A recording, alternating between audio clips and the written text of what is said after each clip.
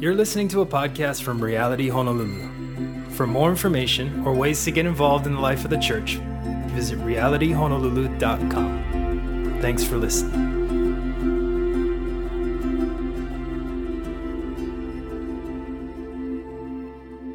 Well, my name is Ryan, but my nickname that everyone calls me is Riz. So you can call me that. If I haven't met you, welcome. Good to meet you, or come say hi to me after. But I'm the church planning pastor here at Reality. Got sent out from a little small town just south of Santa Barbara, California, called Carpinteria, where I'm from. And moved out here, and we're like 9 Sundays into this new church, and so thankful that you guys are joining us. My beautiful, wonderful wife, Zoe, is the one that was leading worship this morning. So, yep, amen. She's awesome. And so that's us. We have 2 young kids, a 4.5-year-old girl named Eva, and a rambunctious 19-month-old boy named Liam, and they are wreaking havoc in there. Liam is mostly, probably. Eva's hopefully fine. But anyway, that's us. So thankful to be with you here this morning. Before we get into the Word of God, should I just go with this one? What should I do? What do you want me to do? I prefer it. As you know, I move a lot with my hands. Check. No, I'd prefer, but I don't have to have.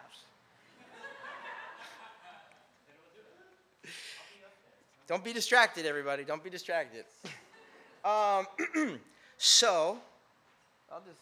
Okay, no problem. So before we get into the Word of God, I wanted to give you guys a few resources for this season of Advent. So Advent is a Latin word that just means coming, and it's not a biblical mandate. It's not like Scripture says you have to celebrate Advent, but over the course of church history, a lot of churches do this. We're not like going to officially celebrate it, but we might just add some Christmas decorations and start singing some Christmas songs during the month of December. But what I do want to do is just make you guys aware of some resources out there, just on some like daily devotionals you can do. And the purpose of it is just really to get our hearts in the right place this season, looking forward to Christmas. Obviously, Christmas is about Jesus. Yes, we do a lot of other things, but it's celebrating the birth of our Savior. And so there's 2 devotionals. You want to pop up that slide real quick? By Desiring God that John Piper's put out over the years. I've read both of them, and it's just like 2 to 3 minutes every morning on scriptures that are pointing our hearts and our minds towards Christmas Day, towards the birth of the Savior. So they're little tiny books. You can actually download them for free, like PDF, or just have them on your phone, just desiringgod.com/Advent. And again, you don't have to do it, it's optional, but starting this Friday, December 1st, these daily devotionals that celebrate Advent start. And so you can just go to that website, download either one of them, and it's just a really good way, in light of all the materialism that happens around us, to just be reminded from Scripture what Christmas is all about. It's about Jesus, amen? So feel free to check those out. I'll be doing them, one of them, and they're awesome. So what do you think? Troubleshoot? What do you think? Is it working? Oh, God bless you. Thank you, sound team. Matt back there is first day on the board, too, so good job, first day. Well, no problem. All right, so let's get into the Word of God this morning. Thank you, guys, for getting my mic situated. Mark chapter 2, verses 18 through 22 is our text this morning. So if you haven't been with us, we are going verse by verse through the book of Mark. We're just about getting done with chapter 2. We just do about a couple verses each week, but I usually teach out of the New Living Translation. So this morning, Mark 2, 18 through 22 is our text. So why don't you join with me as we read it? It says this. It says, "Once when John's disciples and the Pharisees were fasting, some people came to Jesus and asked, 'Why don't your disciples fast like John's disciples and the Pharisees do?' Jesus replied, 'Do wedding guests fast while celebrating with the groom? Of course not. They can't fast while the groom is with them, but someday the groom will be taken away from them, and then they will fast. Besides, who would patch old clothing with new cloth? For the new patch would shrink and rip away from the old cloth, leaving an even bigger tear than before. And no one puts new wine into old wineskins, for the wine would burst the wineskins, and the wine and the skins would be both be lost. New wine calls for new wineskins. This is God's word. Why don't you pray with me? God, we thank you for your word this morning. God, we thank you for it being God-breathed and God-inspired, that it's a light unto our path and a lamp unto our feet. And God, we pray this morning that you would give us divine revelation to what this means for us, for our lives. That we would continue to fix our eyes upon you, Jesus. That we too would not turn to the right or to the left from your word, but that we would receive it just as it is, as your word, into our lives. And God, corporately, we want to just say that Jesus, that you are Lord. That you are King, that you are sovereign, that you are in control of our lives. And so, God, we just asked and we just surrender everything to you and say, God, have your way with us. We ask that your word this morning would change us, that it would continue to make us more like you, and if anything, it would equip us, it would show us, it would train us for what our lives are to be like in light of the cross. And so, God, would you give us understanding? Would you anoint this time? Pray you'd pour your spirit upon us. You'd meet with us. We'd hear from you. We obey your word this morning. Pray these things in Jesus' name. Amen. Well, it's pretty ironic that our text this morning is about fasting in light of like the overeating that we all just did on Thanksgiving. I'm sure none of you fasted at all over the last couple days. So it's pretty funny that we're in this text this morning. But before we dive into this text, I want to do a quick recap where we've been in the book of Mark, especially if you haven't been here or if you just forget where we've been, because context is everything when reading or studying Scripture. If you didn't know that, that's Bible Study 101, is context. Context is key. So just on a total side note, when you're reading your personal devotions or you open up the Bible and you can't figure out what's happening, read around the text. Like if you just jump in, you do the whole, hey, I want to read my Bible this morning. Let me just open up to here. And you're like, I have no idea what's happening. It's because you just jumped into a story. Or if you jumped into a piece of poetry. Or you just jumped into a historical narrative. And it's really important to read outside of the verses. Whether that's the verses surrounding it or the chapter or the book. And so a total side note, context is everything. So that's why there's a danger, what they call proof texting, is just going, well, this is what this verse means because that's what it says. You're like, well, it's good, but what does it mean in the context of what it's saying? Because it maybe changes the meaning. But all that said, I want to recap real quick the book of Mark. From the get-go, the book of Mark has been about Jesus. It's the story of Jesus, but specifically, Mark is telling it, or he's writing it in such a way to show and prove that Jesus is the Messiah. The Messiah being the promised one that the nation of Israel was hoping for, that would come and free them from the Romans. This was not only freeing from political oppression, but this was the Messiah, the Son of God, the one that would come and save this nation that was in distress. The Savior of the world. And Mark, in chapter 1, verse 1, he starts off by just telling us what the whole book's going to be about. He says, this is the good news about Jesus, the Messiah, the Son of God. And so every week over the course of the last 2 months, as we've been studying and reading the book of Mark, we've seen that. Week after week, we've seen Jesus' actions proving this claim to be true, that he truly is this promised or awaited Messiah. And we've seen that through healings, right? Him casting out demons and overcoming darkness, him forgiving sins, and the list goes on, and it will continue to go on.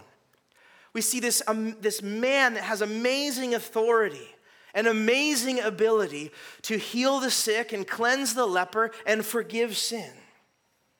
And at this point, right, in northern Israel in first century, in the Jewish culture, people's opinions of who Jesus was were in very different spots.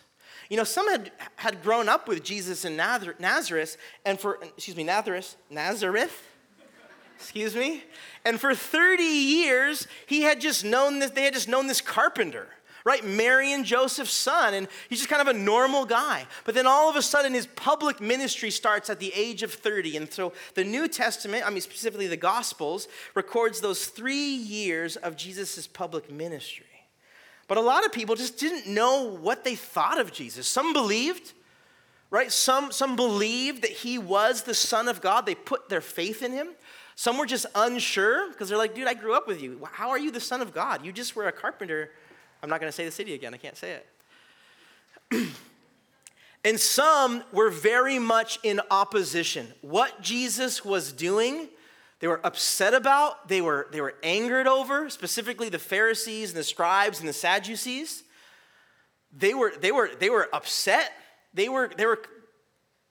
They thought that what Jesus was doing was blasphemy, and he deserved not only to be persecuted, but be put to death for what he was doing. And so the opinions of what Jesus was doing was varied. And last week, the Pharisees questioned Jesus' association with sinners. Right? Last week, we saw Jesus call Matthew as one of his disciples, and then they had a little dinner party at Matthew's house with all kinds of disreputable people. Right, the outcasts of society. And the Pharisees saw that, and they questioned Jesus. If you're this spiritual man, if you are who you say you are, how could you possibly be dining with these heathen unbelievers? And he responded to them last week.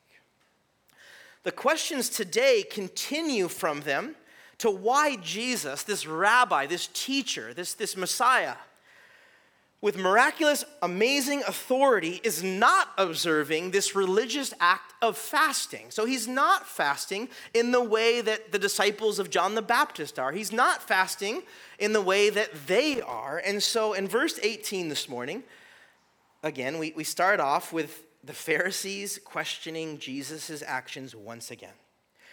It says, Once when Jesus' disciples and the Pharisees were fasting, some people came to Jesus and asked, "Why don't your disciples fast like John's disciples and the Pharisees do?" Right? So if you are so spiritual, then why do you not make your followers live up to your high religious standards? Right? If there's anyone that should be fasting, this very religious act that we're doing, why aren't you doing it? So fasting in context, just to give us a little understanding of what it was, is, the law of Moses required fasting only during the period leading up to the Day of Atonement. This was the one day a year where the high priest would make sacrifices unto God for the sins of all of Israel. And this is the one time we see in the Old Testament, in the law of Moses, that fasting was required or should be done. But over the centuries, it had become a lot more customary that Jews would do it more often. In times of mourning, in times of sadness, in times of seeking God, there was a lot more additional times in which Jews began to fast. And by nature, fasting is abstaining from food. And so it's this idea of we are going to stop eating because we are mourning or we are seeking God, and we're gonna die to ourselves in this way. We're gonna withhold this thing in order to seek God or beseech God for what is happening. Fasting also had become associated with repentance. Like if someone was guilty of a severe sin and they came to repentance, he would manifest his repentance by fasting. Fasting was a way that he was mourning over your sin. You were broken over it, you were mourning, and so you would fast before God when you came to repentance for your sin. And so there was a lot of fasting going on in first century Israel, especially in Jewish culture. And what others were doing, like John the Baptist, right? We saw him at the very beginning of the book of Mark. He fasted very, very frequently. He was very religious. And what he was doing, though, he was fasting in anticipation of the coming of the Messiah, of the coming of Jesus. But John would regularly do it. Like often he would fast. And so they use that as an example. John the Baptist is doing that. Isn't he the one that proclaimed your coming? How come he's fasting and you're not? The Pharisees went even further, and they made it a duty. They made it like a ritual law that you had to fast twice a week. And they did it as a sign of like personal piety. Like, we have to do this in order to have good standing with God, in order to keep right and righteous and pure before a holy God. We must fast, and it has to be done 2 times a week. They were very strict and religious about it. So obviously, when Jesus, this rabbi that has all these disciples now, it claims to be this holy person, this divine person, he's not fasting. They ask the question, like, why are you not doing it? Verse 19 of our text this morning, Jesus replies to them. He says, with an illustration or a metaphor, he says, do wedding guests fast while celebrating with the groom? Of course not. They can't fast while the groom is with them. So in his reply, Jesus essentially told them that there was a time and a place for everything, and that this was not the time to fast. Well, there's a couple things going on. We need to understand this metaphor, so we need to understand what he's saying. One is he used this metaphor of the bridegroom and reminded them of what happened in weddings in that culture. See, weddings in Israel in that time are not like weddings today. You know, usually a wedding ceremony is like 20, 30 minutes. Maybe if you like extend it, maybe it's 45 minutes long, a long ceremony. And then you have a reception, and that reception usually lasts a couple hours. Well, in Israel, it didn't last, 20 or 30 minutes. A reception didn't last a couple hours. It lasted for upwards of a week long. I mean, it was a party. Like, when there was a wedding, it was like, stop everything, clear your calendars, don't do anything. You can't do anything, you can't work, you definitely can't mourn, you can't be fasting. And so even then, it was customary that any type of fast was put on hold if there was a wedding. Like, a wedding stopped everything. Wedding equals celebration, and that's it. You couldn't come to a wedding sad, you couldn't come to a wedding fasting, you just had to stop everything and celebrate. There was lots of eating, there was lots of drinking, it was a celebration, and a wedding was a cause to rejoice. And so he says here, do you fast during a wedding? It's like, no, you don't. And his point here is, do you fast during a wedding when the groom is there? In verse 20, he uses this idea of groom again. He says, but someday the groom will be taken away from them, and then they'll fast. So don't fast now, but there will be a time where you should fast. It's important to note that Jesus was using an illustration of the bridegroom. He was referring to himself. See, Scripture uses this illustration a few times. We see, like in Ephesians chapter 5, when Paul is writing about marriage between a man and a woman, he compares it to the bride and the bridegroom. And the bride is the church of Christ. Like, we are the bride of Christ, and Jesus is the bridegroom. And he uses this a marriage analogy. And then we all look forward to the marriage supper of the Lamb in the book of Revelation, that after Jesus comes and he restores everything back to how it should be, we have the ultimate party and celebration with him at the marriage supper of the Lamb, when the bride and the bridegroom, us and Jesus, are reunited. So this idea that Jesus is the bridegroom is an analogy or a metaphor that's used throughout Scripture. And so when in the text this morning, he's using this metaphor of a wedding, of the groom, he's talking of himself. He's saying when the groom is present, it's time to celebrate, it's not time to fast.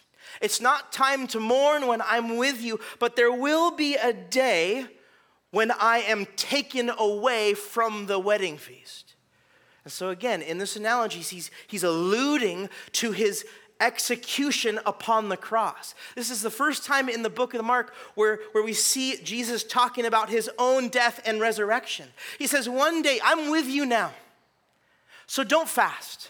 Because fasting is a time of mourning, but I'm here. The Son of God, the Messiah has come. It's time to rejoice, but one day I'll be taken from you and you'll be without me. And so then there'll be time to fast because you're in this time of mourning because you're not with me and you're looking forward to when I will come back the second time. And one day we'll be reunited, but now is not the time to fast. That's what he's saying here. He's speaking of himself in this analogy. He's telling the Pharisees, he's telling those that are asking this question, you're missing the point. I'm the point, is what he's saying. I'm the point. I've come. I'm here. There will be a time to mourn when I'm gone, but not now. See, fasting is a godly biblical concept. They didn't have it wrong, but they had the timing wrong and they had the purpose wrong. See, we as believers should practice it. Most of the time we see in Scripture fasting as when you fast when you really need to seek God about something, or there's something that you just can't do, like the disciples went out and they tried to cast out demons by themselves, and sometimes it worked, but there was this one time it didn't, and they came back to Jesus and they said, Jesus, I don't know what happened. We couldn't cast out the demon. I thought we had authority. And he says, these only come out by prayer and fasting. In that situation, the disciples were required to fast in order to overcome the works of the devil. That we see an example of fasting that way. But most of the time, it's when you really need to seek Jesus or reconnect with him that you fast. And again, fasting by nature is abstaining from food. We need to use that time, energy, and when you're in your weakness, right, when you feel physically weak, you cry out to God and ask that he would meet you or speak to you or you would reconnect with him. Because fasting is what you would call like a spiritual practice or a spiritual discipline. And so the Pharisees saw it like as a religious act that was required of them in order to keep good standing with God or keep pure or accepted by him. I mean, that's why they did it. They did it to keep good standing. They thought because they had to. They thought that you should, and so you needed to, and so you had to do it. But we have to understand that, first off, you can't earn acceptance from God. And they didn't get that. See, Jesus earned that on the cross for us. Right? We're accepted by God because of the work that Jesus did on the cross on our behalf. Amen? And so looking even at fasting as an example of a religious act, it's not the things that we do that get us to Jesus, it's but what Jesus did that gets us to God. Like we can't earn our own salvation. We can't like muster up righteousness in ourselves. That's most of the New Testament. Look at the book of Romans. It talks all about how we cannot be self-righteous and attain acceptance before God, but Jesus Christ has done that for us. It's not by an act or how many times we pray or how many times we fast or how many times we even go to church that earns us acceptance from God. Jesus is the one that has earned us acceptance from God. The book of Colossians tells us this. Colossians 1, 21 through 22. It says, this includes you who were once far away from God, which would be all of us. We were his enemies. We were separated by him by our evil thoughts and actions. Yet now he has reconciled you to himself through what? Our works? No. Through the death of Christ in his physical body. And as a result, he's brought you into his own presence, and you are holy and blameless as you stand before him without a single fault. That is the power of the gospel in a few verses. Jesus is the one, by his death, that has brought us into God's presence. And so do we get that? I mean, when you die, when you cease to physically exist and you stand before God, I mean, do we grasp that God doesn't see our faults and all our failures and our weaknesses? He sees the finished work of Jesus on the cross. And literally, we're not, like he looks at us as saints, as pure and holy and righteous. And we should really be in awe of that because we didn't do that. Like we didn't muster up in our own strength this like amazing moral life. We were sinners, but it's the grace of God that saved us. And in response to the Pharisees, secondly, fasting or any other spiritual discipline isn't meant to like earn you anything. Oh, you know what? Like I feel really good because I gave a lot, or like I fasted a lot, or I went to church like every Sunday this month. Like doesn't that like give me brownie points before the Lord? Like isn't my tally pretty good? Like we think of it that way. We're such a performance-driven culture, right? At your jobs or at school or anything around us, you have to perform or else. That's what happens in life. But that is not true of our relationship with God. See, these spiritual disciplines, fasting being one of them, isn't meant to earn us anything. It's meant for us to enjoy God. It's not about earning, it's about enjoying. It's not like when we fast, we spend our time seeking God so that we can get him, so that we can hear from him, so we can commune with him. When we pray or when we give or when we serve, any of these spiritual disciplines, they're supposed to be so that we can be with Jesus. We can enjoy Jesus.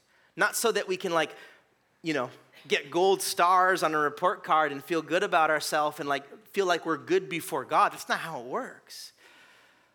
Like when Jesus died, he paid the price and to telestai, it is finished. Like it's the finished work of Jesus. We don't always have to be playing the scale card. Like, am I good? Am I bad? Did I do a lot of good works this month? It's not about that. It's about the work that Jesus did on the cross. And that should bring us real peace on a deep level, that we can stand before God and he calls us holy and blameless. And it's because of Jesus. And so, in general, fasting is meant to reconnect or recommune with Jesus. So Jesus' point in this text is, fasting is to get to me, but I'm here. Like, why are you fasting? I'm here. In other words, be present, celebrate, rejoice, be joyful that I am with you, because one day I won't be. Right? It's like talking to someone in a conversation and they're on their phone. Right? You're at dinner with someone and they're on their phone. It's like, hey, I'm here. I know you're looking at my Instagram right now, but I'm here. I can just tell you about that. You can just ask me about my day. Right? It's like the idea of being present is what Jesus is talking about. One day I won't be here, so then fast, but while I'm here, let's celebrate. Or in other words, instead of fasting, let's feast. Like, let's enjoy me. Some good wind right now, right? Is that wind? Anyway. Okay, so verse 21 and 22, Jesus brings in these other metaphors to further prove his point. He says, besides, who would patch old clothing with new cloth? For the new cloth would shrink and rip away from the old cloth, leaving an even bigger tear than before. And no one puts new wine into old wineskins, for the wine would burst the wineskins, and the wine and the skins would both be lost. New wine calls for new wineskins. So what he does is he uses these two metaphors that really everyone would know. Every homemaker, everyone that drank wine, any type of celebration, if you wore clothes or if you drank wine, you would have understood these metaphors. And his idea here is if a garment has been washed several times and has shrunk, and then if it's ripped, it can't be patched with a new cloth, because if that new cloth is on there, it'll then shrink, and the patch will then tear loose. The original tear will be larger.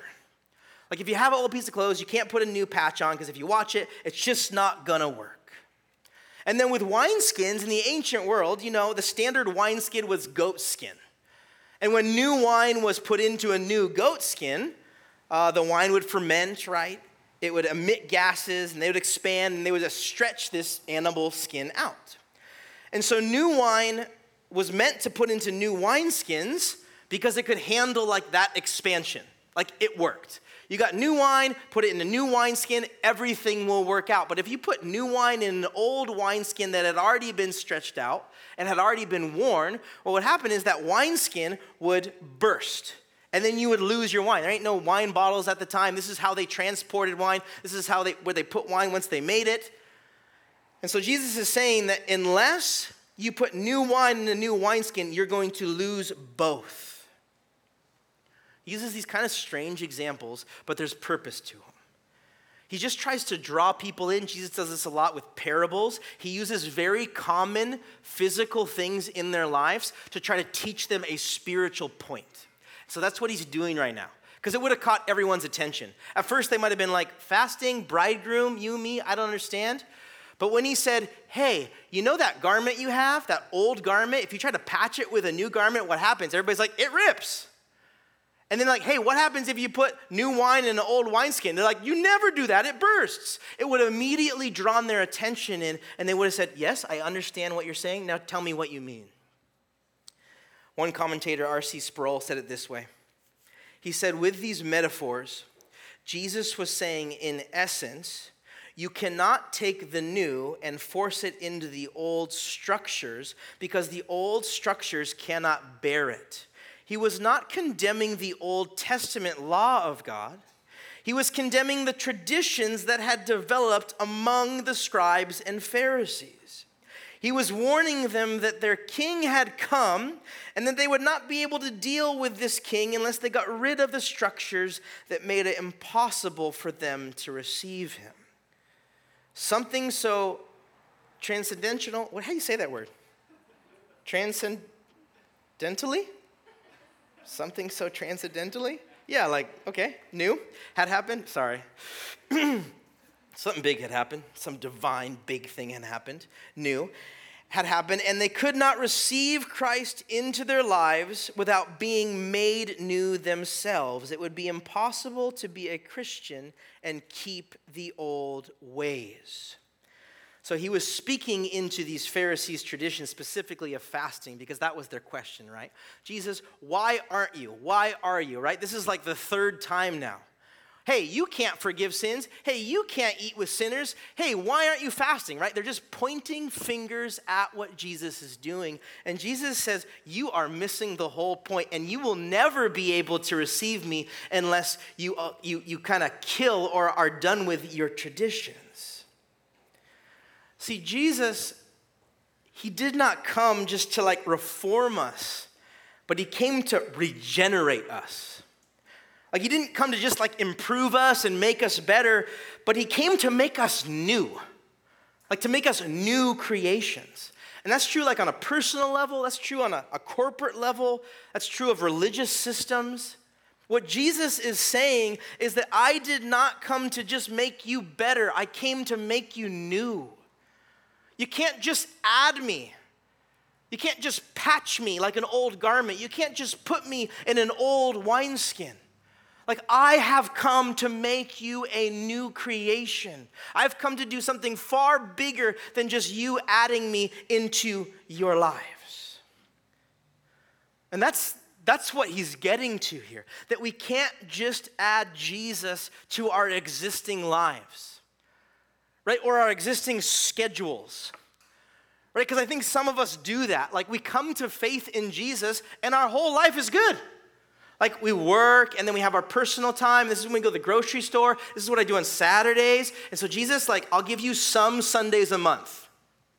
Like you can add to my busy schedule. Some of us think that way. What they were doing is they were saying, well, I already have, like, I believe in God. I have these religious acts that I do and I need to keep them doing. And so I don't know what you're doing, but I don't know how it's going to work to add you into my life or my religion. Another example would be like, hey, you're Buddhist, but you try to just add Jesus to it and kind of mix it. Or you're just a moralist and you're like, yeah, Jesus has some good morals, and so I'll take some of his and I'll take some of Buddha's and like I'll just kind of mash it together and that's my life. That's my belief system. And in a lot of ways, the Pharisees were saying, I've got kind of my own thing going. And so I don't know if it really meshes. I'm going to maybe give and take. Maybe some of the things I like, but a lot of it I don't. It's not how it works. It's not how it works. And his point is, if you do that, if you just add me, if you just try to take some of me, well then your Buddhism is going to be junk and your Christianity is going to be junk. Or if you're a materialistic person and you're just like, hey, I'm going to add Jesus into my already materialistic life, then you're going to have this tension of like, oh, I don't want to like really do that stuff, but then, oh, Jesus kind of contradicts me here, but I really want to like live for myself here. Both are not going to work. That's his point. You try to add Jesus to another religion or to another schedule or to your existing lives, it's not going to work. And a great example of this would be Paul. Paul was the most zealous Jew there was. He was a super Jew. I mean, he was born in the right tribe. He was circumcised on the right day. He was trained. He was discipled by the best rabbi in Jerusalem. I mean, his life was like the model Jewish life. He was so zealous about it that he persecuted Christians over it. I mean, he would do anything for the Jewish religion and Jewish beliefs. He was as religious as it got. But when he believed and put his faith in Jesus, he just didn't add Jesus. It changed everything for him. Right? He wrote this letter to the to the church in Galatia. And he said this about himself in response to coming to Jesus. Galatians 2:20, you guys all know this verse. I have been crucified with Christ. Like I died with Christ. It's no longer I who live, but Christ who lives in me. And the life which I now live in the flesh, I live by faith in the Son of God who loved me and gave himself up for me. What does Paul say here? Well, I just added Jesus to my already religious lifestyle. No. Well, I just made room for Jesus, but I already had kind of a good life and it was already working, so I just added him. No. He says, I have been crucified. Like as if I was on the cross with Christ. Like my life is no longer my own. Nothing is my own. It's all Jesus's. And so when I came to know him, everything changed. He also wrote his second letter to the church in Corinth, and he described it this way. 2 Corinthians 5:17 says, therefore, if any one of us is in Christ, he is a new creation.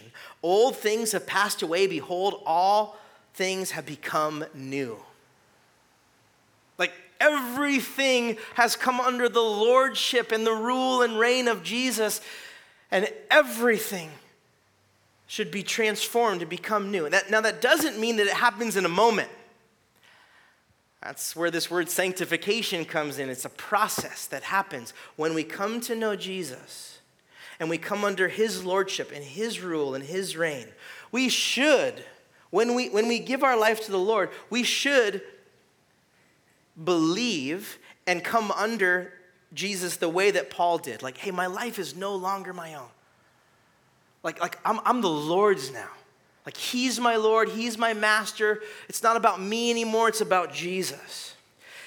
And what should happen is that our lives should start to transform into his image. Because when you give your life to the Lord, there is something that happens in the spiritual realm. Like you have been justified before God. You've been made righteous. Right? And so if you died that day, you gave your life to the Lord, and that day you die, you stand before God, God sees you through the lens of Jesus Christ. But over time, our lives are to become like Christ. We're to become new creations. Like the old life has passed away. That's why if you grew up not knowing the Lord, and people knew you one way, and then later on in life you get reconnected with those friends, or those family members, and they're like, dude, who are you? Like, you're not the same person. You used to just be all about yourself and selfish and not care about other people, only what you can get. Now you're giving and gracious and loving, and now what happened to you? Jesus. Like that Jesus changes us. It should change everything about us. Now, it doesn't mean that you have to fully do everything in your life different, but it all should come through the lens of Christ, under the authority of Christ. We should think differently about everything. We should have a different worldview, a different outlook. We should have a different motives, different priorities. That all comes with Jesus changing us. And the truth is that Jesus didn't come to just patch our lives up. He just didn't come to patch our life, but he came to bring complete newness to every part of us. Everything should come under the rule and reign in Christ and his lordship and his leading. And no area is to be off limits. And I know that can be really scary and really vulnerable. But we aren't supposed to just add or compartmentalize Jesus or time manage Jesus. Because that's what we do with everything else. And we have to kind of, for our lives to kind of function well, we have to be able to time manage, we have to be able to compartmentalize, we have to be able to budget. Like there's all these elements of life that you're not supposed to do with Jesus. Don't give Jesus a budget to your time. Like don't time manage and compartmentalize him. He is to be your all in all, your Lord, your Savior, your everything. And so there's no area that you're like, Jesus can't have that one. You can have all this, but I'm going to take this. And that's that vulnerable surrender that he's talking about here. That I'm not here to just patch you. I'm not just here to have some of you. Like, you were designed to be with me and for me to be your Lord and your Savior and your God. And that means the entirety of your life is to be mine. And I think this can be one of the hardest things to do, is just to fully allow God to rule in your life. Because it's one thing, right, to believe. It's one thing to make that profession. It's one thing to change your life in practical ways. Like, oh, I go to church now and I serve or I give or I do all these religious works now. But it's another thing to say, God, all of my money is yours. It's actually not mine. It's all yours. Money's the hardest one for the heart. The Bible talks about it a lot. But then there's time. Jesus, all my time is yours. My dreams are yours. My priorities are yours. And that's where, I'm sure now, we're all in one way or another, by God's loving kindness, convicted of something. And maybe areas where we've not given them those areas to the Lord. Or we've not entirely allowed God to be God over everything. And maybe we've just patched or compartmentalized or tried to just add Jesus. And so I don't know, using Jesus as metaphor, I don't know what your garment or wineskin may be. Right? His analogy is you can't just add me to this or you can't just pour me in that. But I'm trusting that the Lord has or will show you. And the reason why he's showing is because he loves you. The Lord loves those who he disciplines, the book of Hebrews would tell us. Like, he convicts us, he corrects us, is because he's a loving father that really does know what's best. And I know that we as earthly parents, we're like, we know what's best. And like, well, we get it wrong sometimes. We get it wrong a lot of times maybe. But God never does. He created us, he knows what's best for us, he knows exactly what we need. And so when you hear something like this and you feel like God's conviction or God's leading, or there's something that you feel like, oh man, like I haven't surrendered that to the Lord, or I haven't given that to the Lord, that's like your heavenly Father saying, I want more of you because I love you. I want more abundant life for you. I want you to experience more of my joy, more of my blessing. But I need all of that. I need all of your heart. Let me in. Let me take that. Paul also would say that what it means to follow Jesus is what he said in Colossians 3:3. He says, you have died, and your life is now hidden with Christ in God. So this idea that comes up that Jesus said to his disciples, he says, you want to follow me? You need to deny yourself. You need to take up your cross and follow me. Like, stop living for yourself and live for me. And so the questions that I think we should ask ourselves this morning is, will we open up our life entirely to God? Like, will we allow him to be Lord and be in charge and him to take the lead? And when we die to ourselves and follow Jesus, right, in the same way that Paul talked about. So I just challenge and charge you to allow the word of God to speak into your own life. Allow it to give some heart examination. Spend some time really saying, hey, are you truly like Lord over all things, Jesus, or am I just compartmentalizing or adding you? Amen? Amen. Let's pray.